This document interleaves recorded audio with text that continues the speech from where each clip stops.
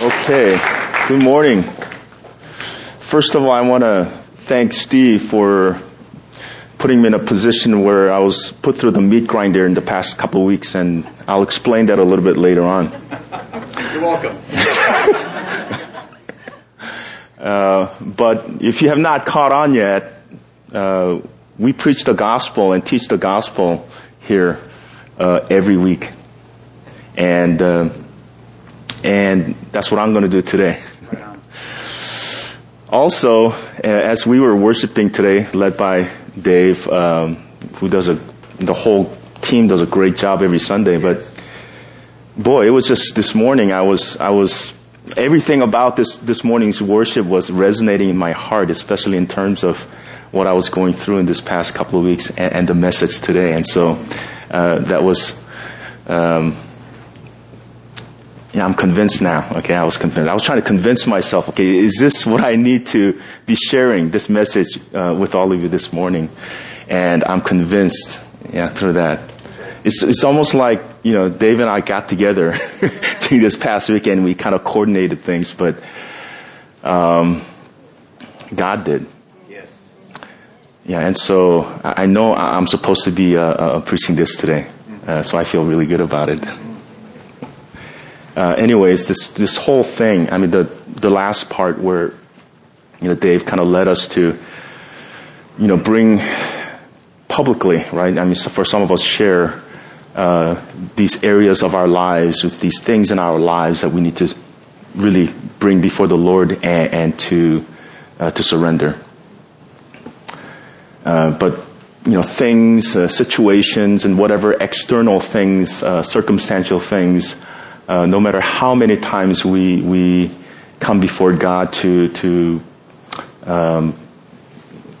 just let it go and surrender, it is very short-lived if we don't surrender our hearts to Him. And essentially, that's what this message is really about today. And my intention is to share it, and it's the good news, but it's really a great news.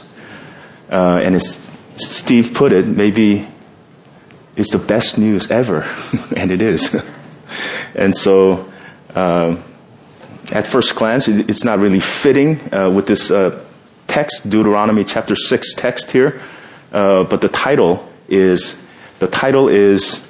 Great News, or I might change it now, the best news.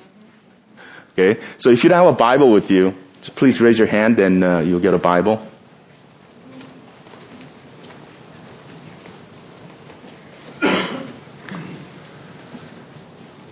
So let me pray before we get started here. Father, we thank you for everything. But we thank you mostly for Jesus Christ.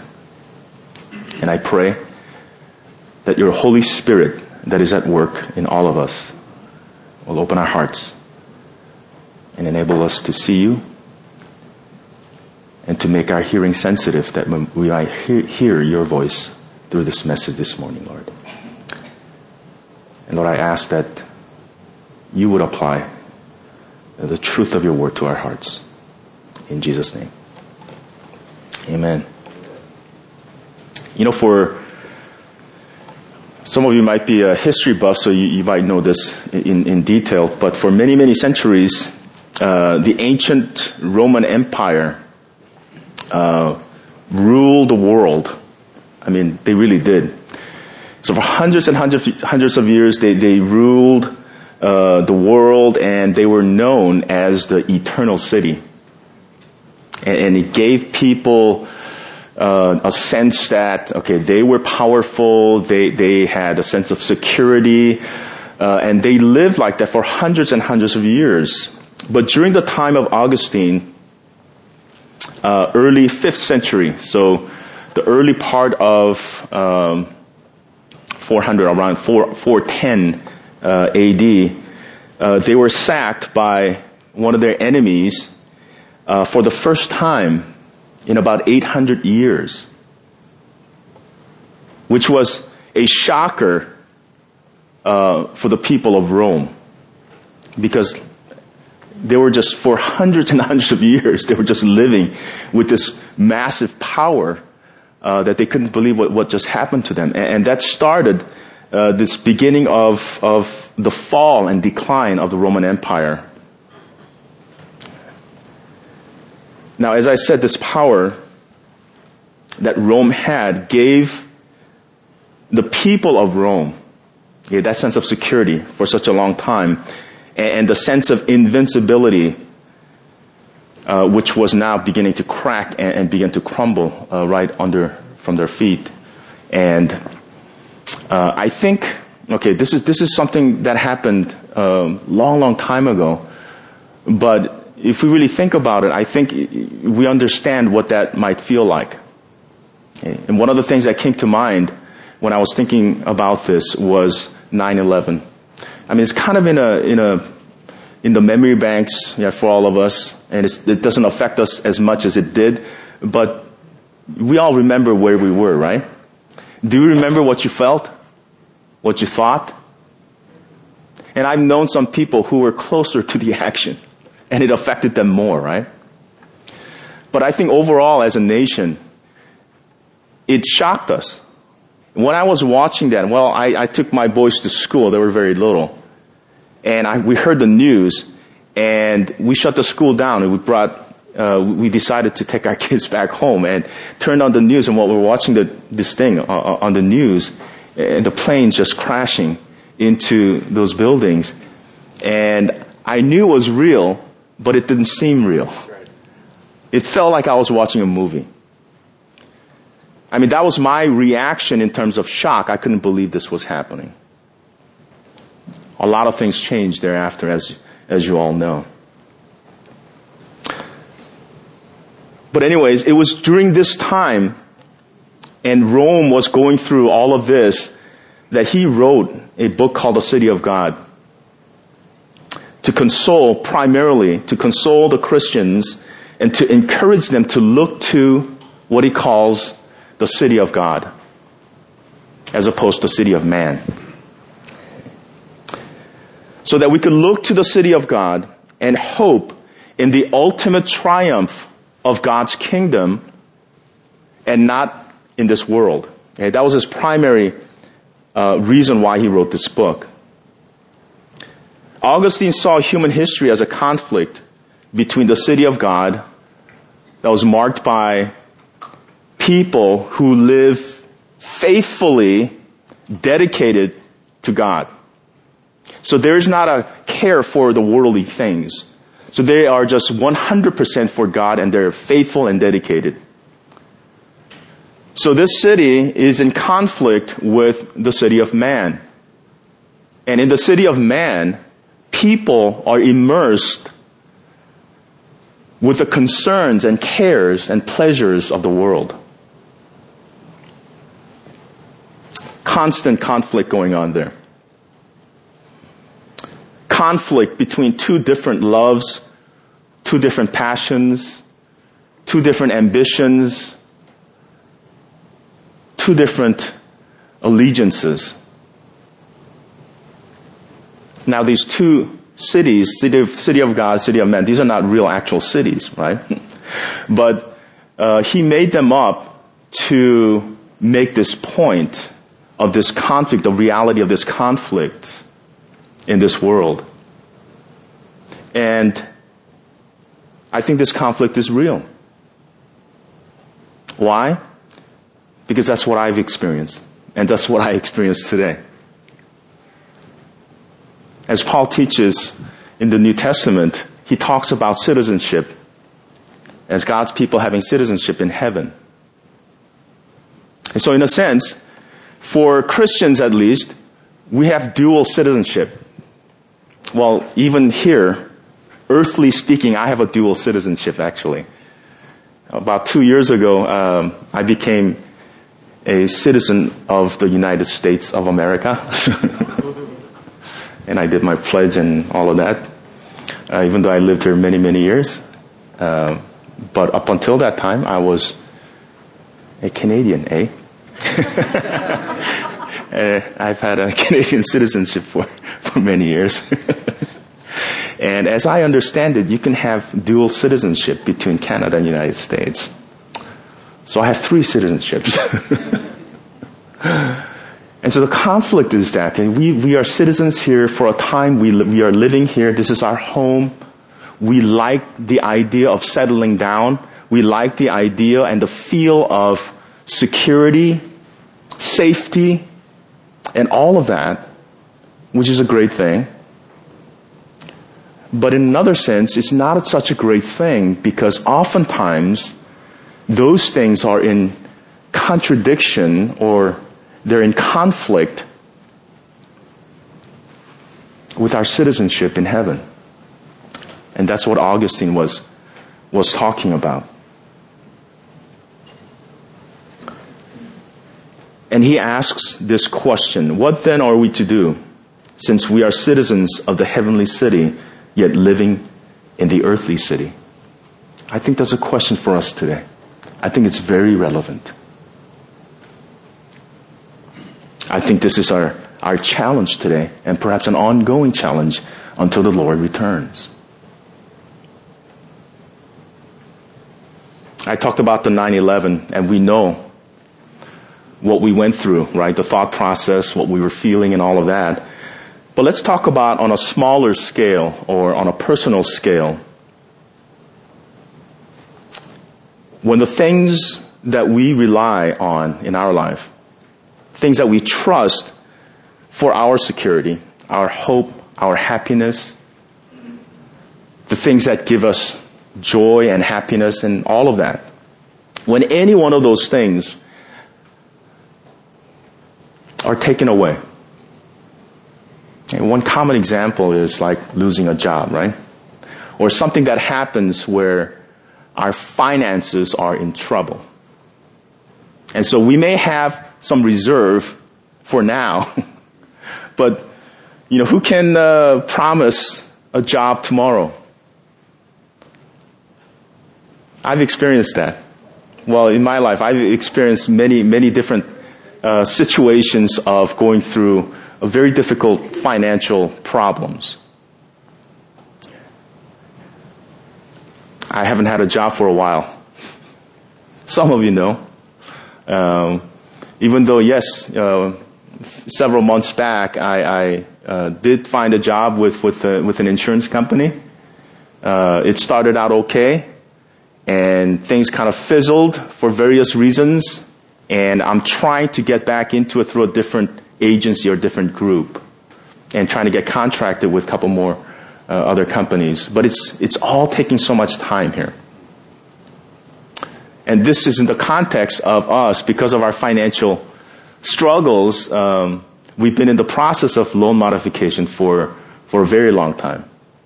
And I know that at least a couple of you have gone through that, or maybe going through that. Maybe more than I know, I don't know. But I know that there are many people going through similar things like that. And it's not easy. For a very long time, I kind of think to myself, okay, it's going to be okay. Why? I trust God. God's going to provide. And I remind myself of the things that are important. That we need to be reminded of God and who He is and what He can do. But through that, I was trying to convince myself, I'm doing okay. My faith is sustaining me. It's going to be okay, and therefore I'm okay now. And then I realized that I was covering up something. And it came out in a pretty good way, interestingly enough, right after Steve asked me to preach today, going back a few weeks. I said, wow, another opportunity, great.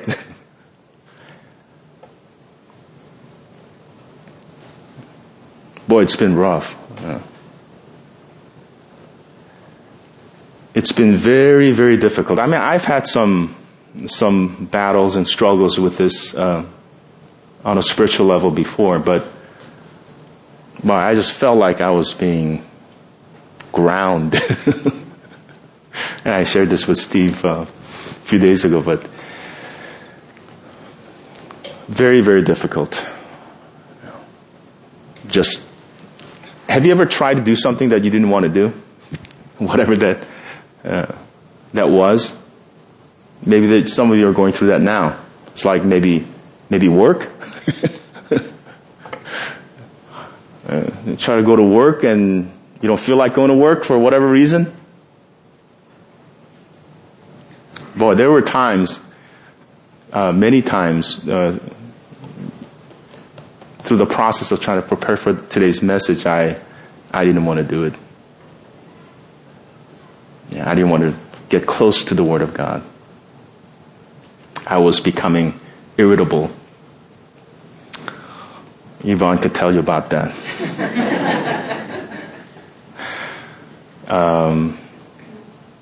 My patience was obviously becoming thin. And I kept on, convincing myself, I'm doing okay. But in reality, I was not doing okay.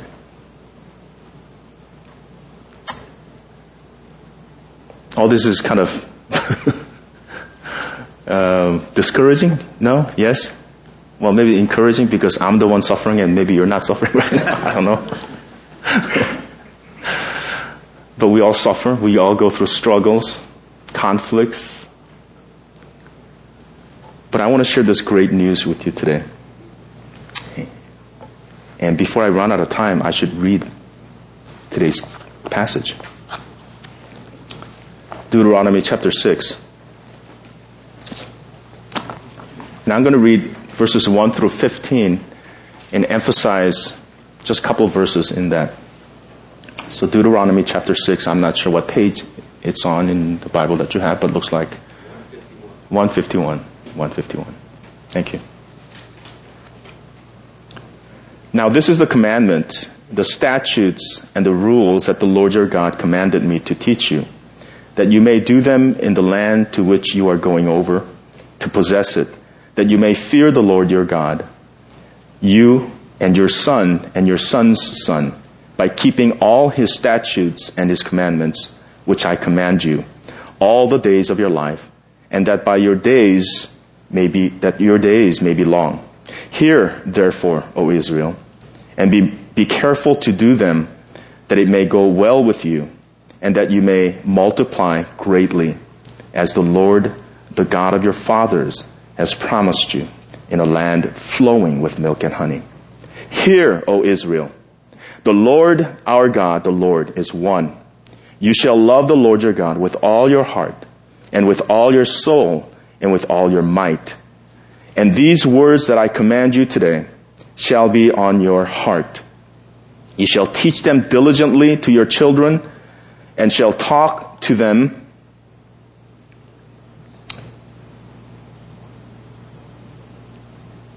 and shall talk of them when you walk by the way, and when you lie down, and when you rise. You shall bind them as a sign on your hand, and they shall be as frontlets between your eyes. You shall write them on the doorposts of your house and on your gates. And when the Lord your God brings you into the land that he swore to your fathers, to Abraham, to Isaac, and to Jacob to give you, with great and good cities that you did not build, and houses full of all good things that you did not fill, and cisterns that you did not dig, and vineyards and olive trees that you did not plant. And when you eat and are full, then take care lest you forget the Lord, who brought you out of the land of Egypt, out of the house of slavery. It is the Lord your God you shall fear. Him you shall serve, and by his name you shall swear. You shall not go after other gods, the gods of the peoples who are around you. For the Lord your God in your midst is a jealous God, lest the anger of the Lord your God be kindled against you, and he destroy you from off the face of the earth.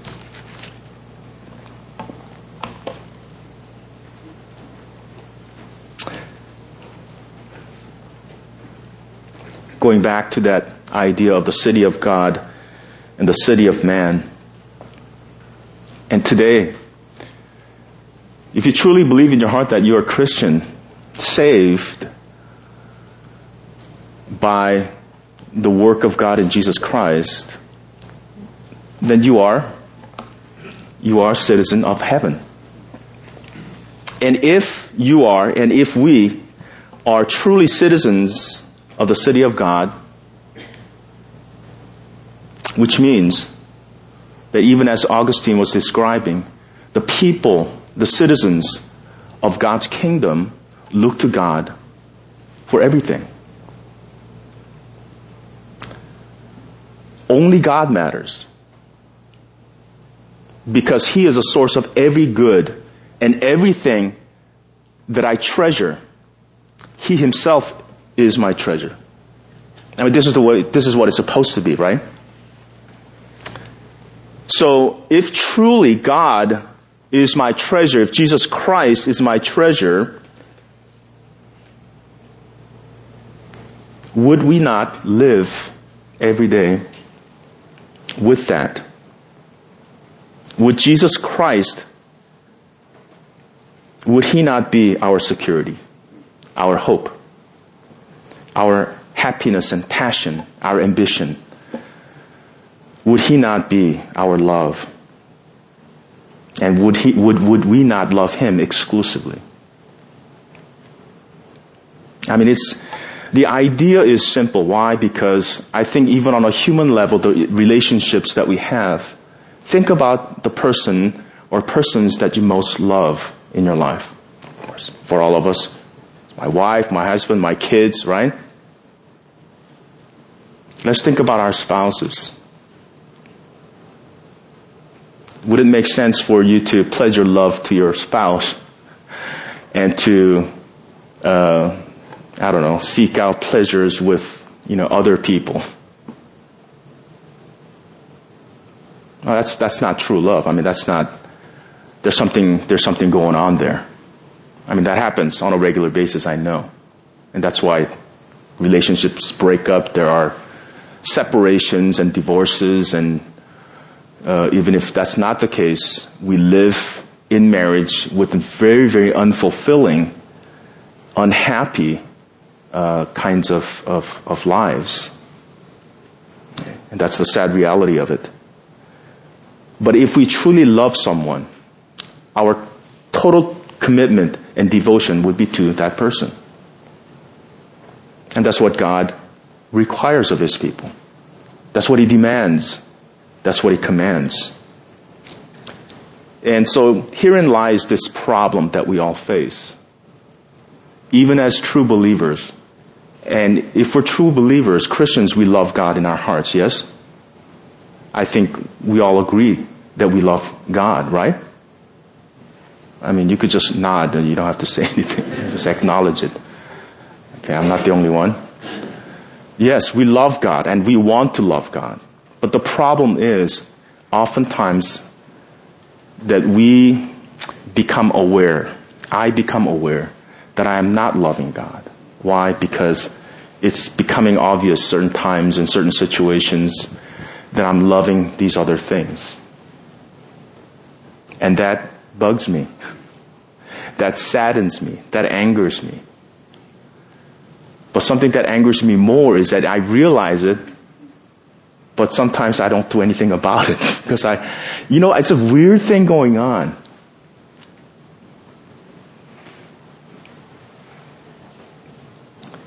The great news, or the best news that I discover in this passage is very familiar to me. I've gone over it many times. But in a renewed way, I discover not just God, long time ago through one of His servants giving this command to His people, you have to live this way because I am your ruler. And so people of God say, oh, yes, you are a powerful God, and therefore we better do as you say. I mean, even so, the story of Israelites. And so I spend a lot of time focusing and emphasizing kind of that way of looking at this passage, and perhaps Christianity, perhaps my own faith in God through Jesus Christ, I looked at it in a very unbiblical, unhelpful way. And it's this: God is both powerful and good. Okay, so I'm talking about some basic things here. And out of His goodness, His mercy and grace, He saves some of us, part of the humanity. And He saves, and He says to them, look what I have done for you. Something that you could not do on your own, but I have done it for you. Not because you deserve it, but because I'm a good God, I've done this for you. Now, because of what I've done for you, this is what I want you to do from now on. This is what I want you to do. This is what I want you not to do. And just giving this list, right? Starting with the 10 Commandments. And so that's kind of like what I used to believe for a very long time. The flip side of that is, as a recipient of that is, that's right. Jesus Christ, He loves me, died for me. And I believe that, so I'm going to go to heaven. But I have a life to live. And this is what I want to do. This is what I want to pursue. This is what I want to achieve in life. This is what I want to experience. And so I pursue my own life. And here and there, or I should say as much as possible, I want to do good things because I know this good and powerful God wants me to be good and live according to His word. But I'm not perfect, and I know that. And oftentimes I fail. But I remind myself, well, I'm a sinful being. Nobody's perfect, and I'm not perfect. And therefore, I do my best, and that should be good enough for God. Now, I never wrote this down, by the way. I'm sharing with you my attitude, okay, my basic thoughts behind how I used to live for many years as a believer. And there's the other part that I have a hard time admitting, kind of mixed up with all of that is this. As much as I appreciate what you did, God, please leave me alone. Let me just do my own thing. I'm a good person, right? I'm a good person. I'm not going to go around doing bad things or killing people or whatever. But you understand I'm not perfect, but I'm good. I'm good in my heart. So I thank you for saving me, and I'll see you in heaven, whenever that's going to be. And that was me.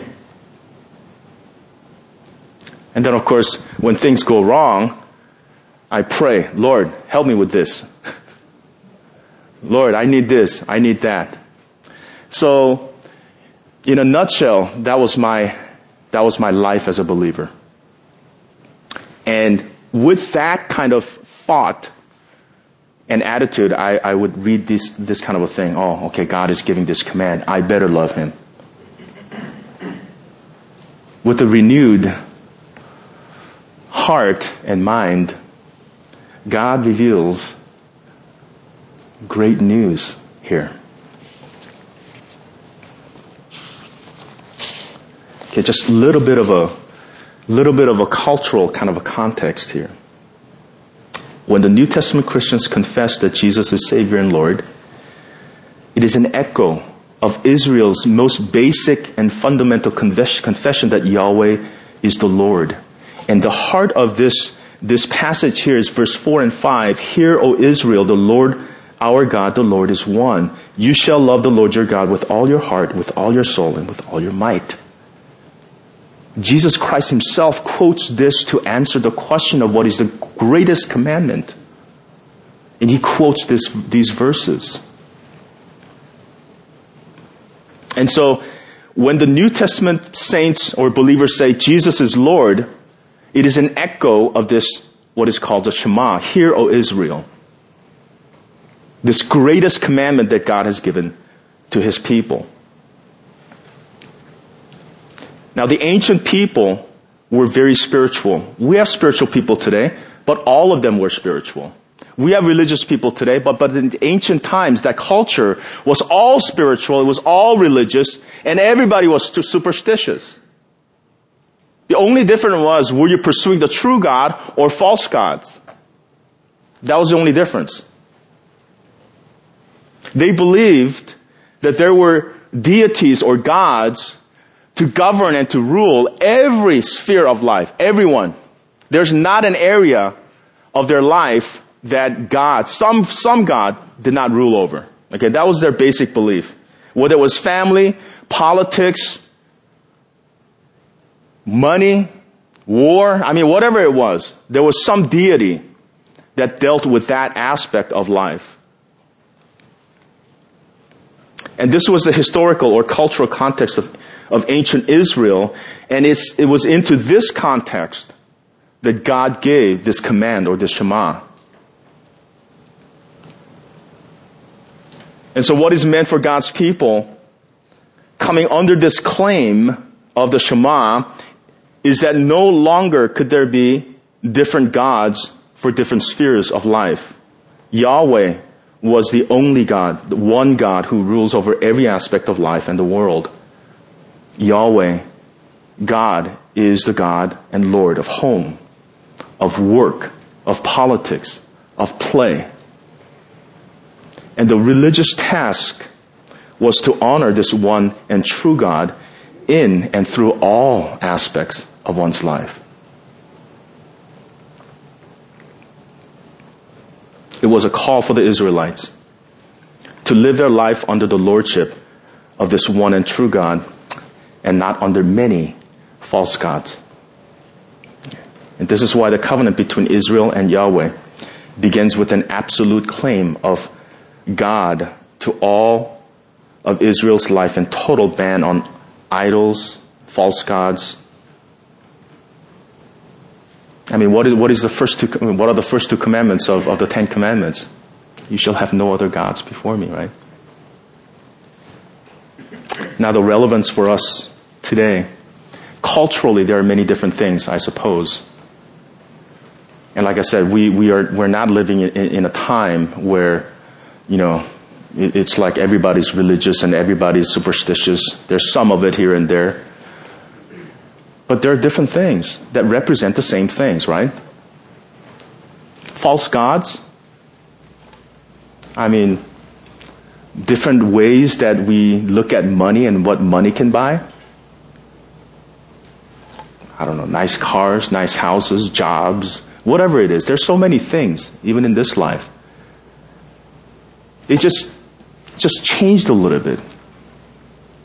So essentially, there are no differences in that sense. The essence of Shema is, again, these two verses that I'm focusing on today. And I want to emphasize we're using two words, one and all. It's a good, very simple way to remember it. Okay, one and all. First thing in this command was a command to love. How?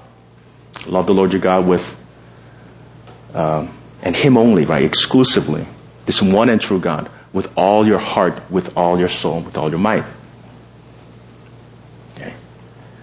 So why is this a great news? Because anytime we're given a command, we walk away with the burden. And that's true, I think, most of the time. I don't know, when I give command to my kids, I can't remember the last time they were joyful. When I, as a child, to my parents, when they commanded me to do something, I can't remember the time that I was just filled with joy and thinking that was great news.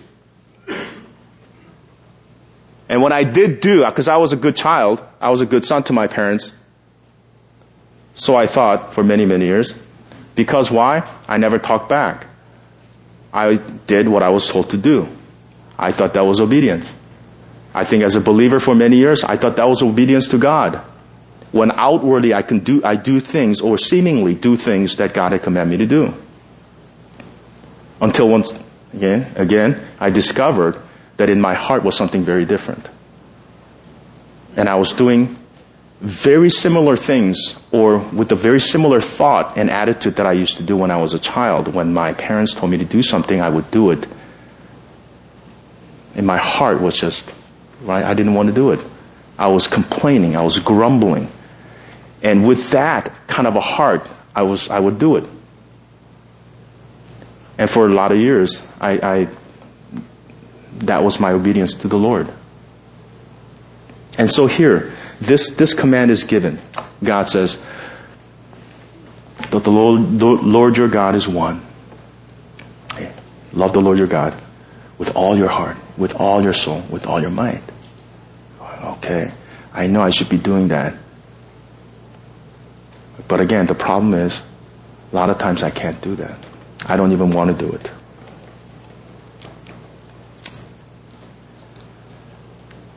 When God says, love me and love me only, He is claiming something very important.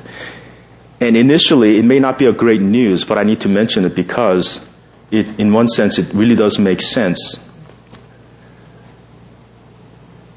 Because God is ultimately unique in that He is uniquely and perfectly holy. And He is the only one, by the way, in the whole universe. He is uniquely and perfectly holy. He is infinite. He is good, perfectly good. He is loving. He is just, patient. He is unchanging. He is all-knowing. He is wise. The list goes on and on and on. Descriptive of this one and true God. Not only that, and I thought about it, not only that, this God wants to have a loving relationship with Him. Okay, now we're going into really the heart of this great news here. And I thought about that before too many times, but I thought about it in a different light. Actually, after I had a good conversation with Steve. That this God, as He commands us to do all these things or not do all these things, and He gives His greatest command to love Him in this way, He is giving this command because He wants to have a loving relationship with us. Now, how many other gods do you know that wants to have a loving relationship with you? How many other religions do you know that has a God that wants to love and wants to be loved?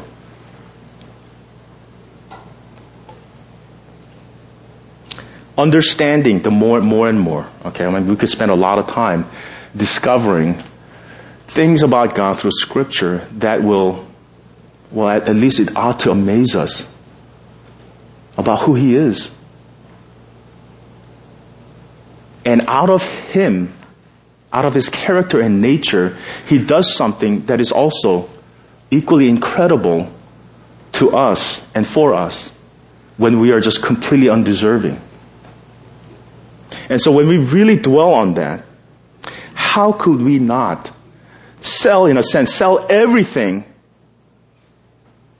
in our life to have Him and to love Him? This amazing, incomparable, one-of-a-kind treasure in Jesus Christ. But once again, that's the problem. The problem is that we resist it. We don't do it. Well, at least not as much as we want to, and not all the time.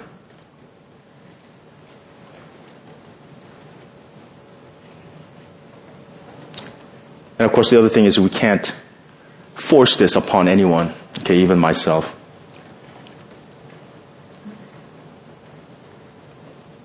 But God has an answer.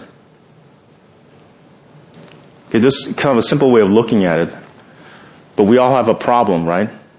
I mean, there are millions of problems, but the great problem that we all share is sin, right? It bugs the heck out of us every day. But there's an answer for all of us too. And what's that answer? What is that answer?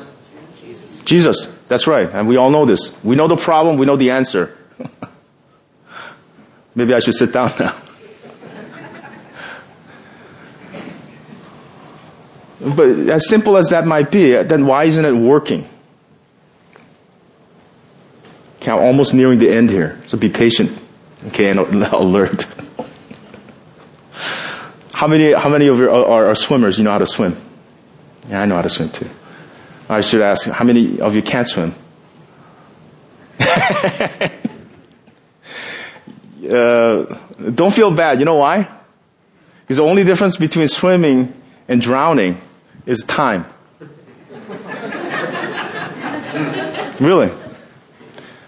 Or another way of looking at it is swimmers are a little bit more finessed in their drowning. But given enough time, we all drown. You know why people drown? It's not because they can't swim. I'm sure you've heard this before. It's not because people can't swim necessarily. People drown because they struggle, right? They struggle and they drag other people. And that's why drowning happens most of the time.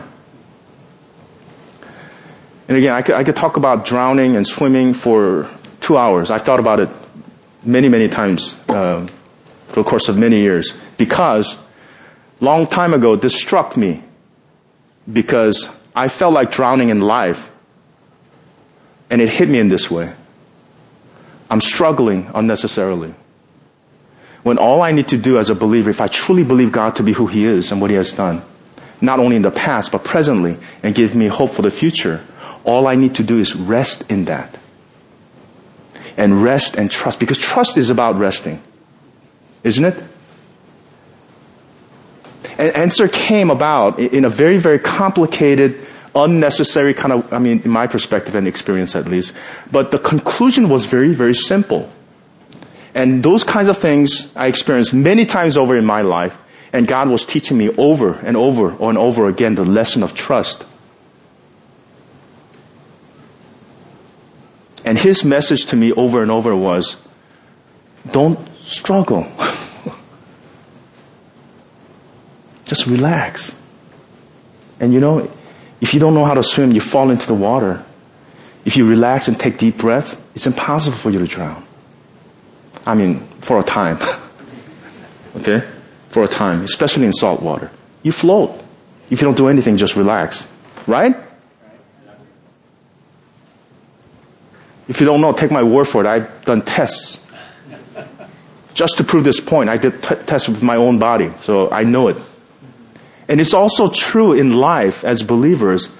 Those times that I can just relax and trust, really trust in the Lord, and not struggle to do things. The struggles are two things, basically, that really work against us. One is to struggle to hold on to things that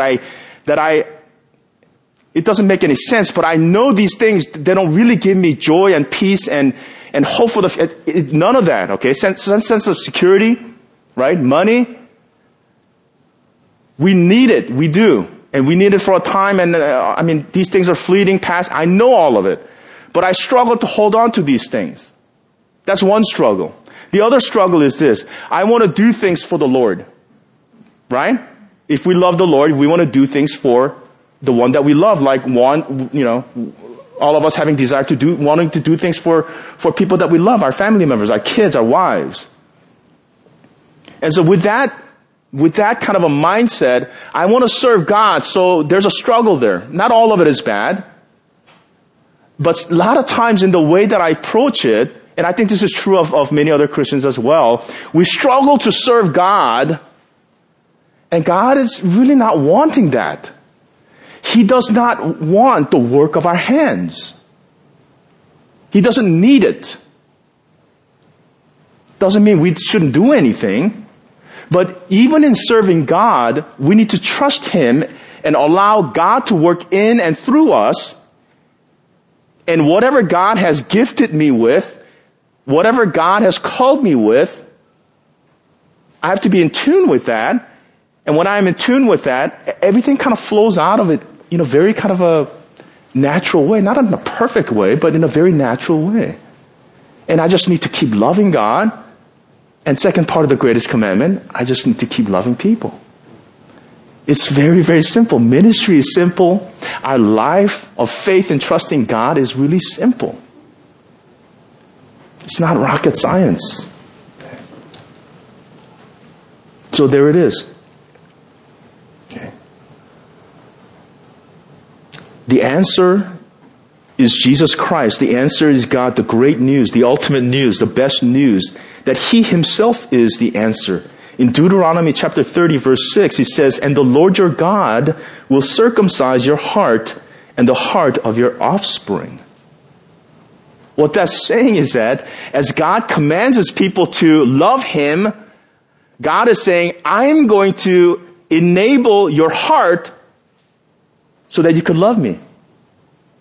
So it's very different from a God saying, I did all these great things for you, and therefore you must reciprocate by loving me back. It doesn't work that way. And we know it doesn't work that way in our relationships with other people. We can't say, I want you to love me. We can say it, but that's stupid. We teach our kids when they're little to obey, right? But not in a legalistic way. We all start out that way, but our hope and prayer for them is that they will love to obey. And ultimately, through this training of loving parents, that they will learn to love and obey God. Not in a legalistic way, not in a ritualistic way, but with affection. Love God and obey his commands. In Romans 2:29, it says circumcision is a matter of the heart by the Spirit, and is not work of the hands of people. It is not a matter of material things or physical things. God in Christ, by the Holy Spirit, gives us hearts of flesh, new hearts, and ongoing, renewing hearts to love him. He created us to have an eternal love relationship with him. But sin separated us from our loving Father, but he reconciled us to himself through Jesus Christ. Okay, this is the gospel in a nutshell, right? And gave us new hearts, enabling us to love him back. And God does this for us, in us. I can't explain everything why, because this doesn't make us robots. He just enables us, right? He takes that callous, he takes that heart of stone and replaces it with the heart of flesh. And this is what the Bible is teaching us. Because with the heart of stone, we are enemies of God. And we are enemies of man. We are lover of ourselves. But the strange thing is, lover of self turns into an enemy of yourself too. Why? Because we all, place ourselves on this path of ultimate destruction in the end.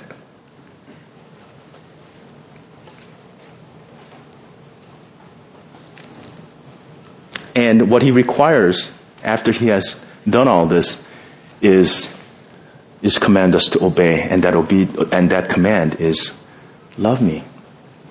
Because I have done what for you? Well, all these things. Okay? To the Israelites, to giving them this promised land flowing with milk and honey, that's descriptive of this very rich land, right? In contrast to the desert or Egypt, and brings them in, and he furnishes everything too. He did everything. But that's back in the day, okay, during the ancient Israel, the Old Testament Israel. But through that, God was pointing to something greater that he would do in the hearts of his people, and also the eternal city of his kingdom. And he has promised all of that to be fulfilled through Jesus Christ, through which we have received it today.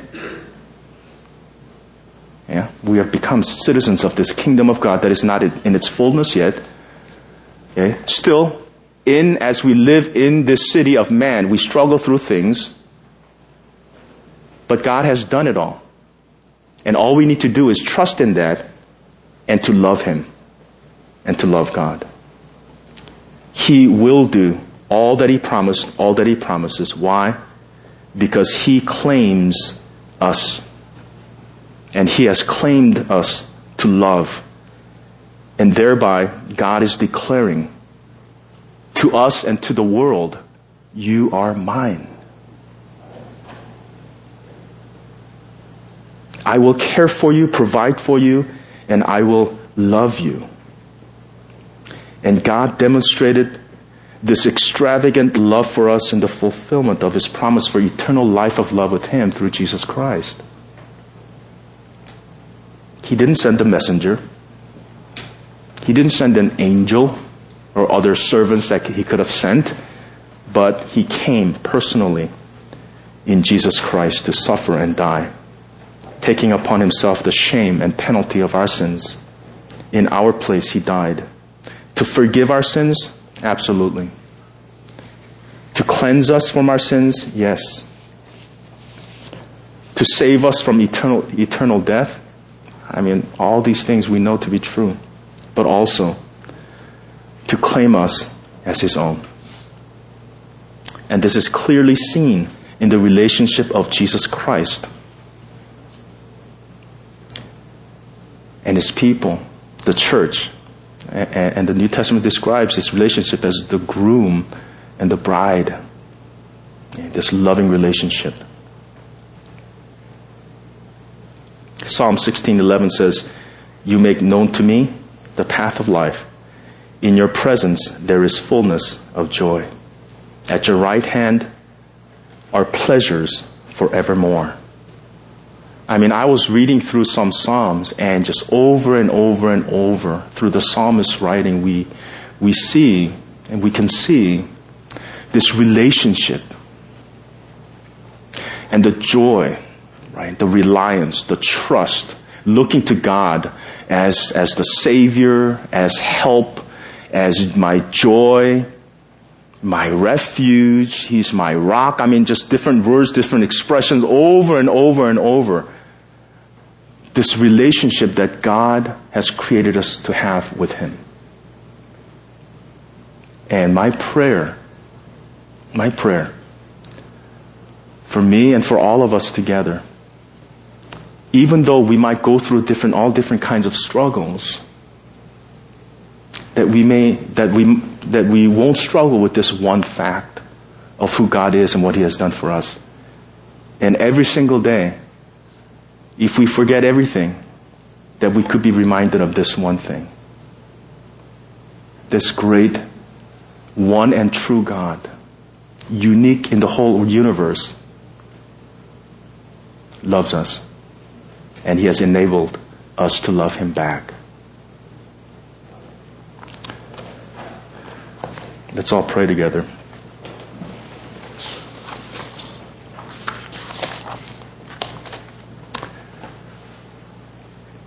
Father, I really want to thank You, Lord, for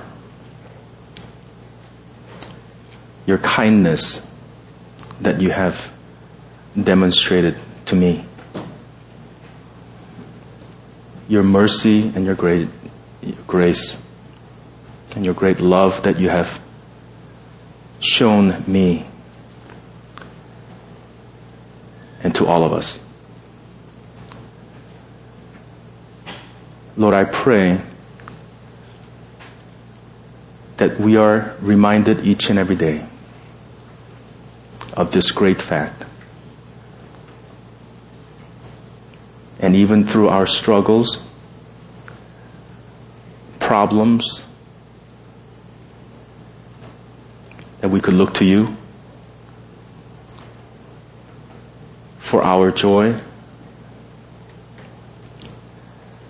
our security, our safety, our hope, and all these things. And cultivate more and more this loving relationship that You so desire to have with us. So may we leave with our hearts full of Your love today. And as it overflows, Lord, may we also learn to love one another and to love our neighbors. We praise You and we love You, Lord. In Jesus' name we pray. Amen.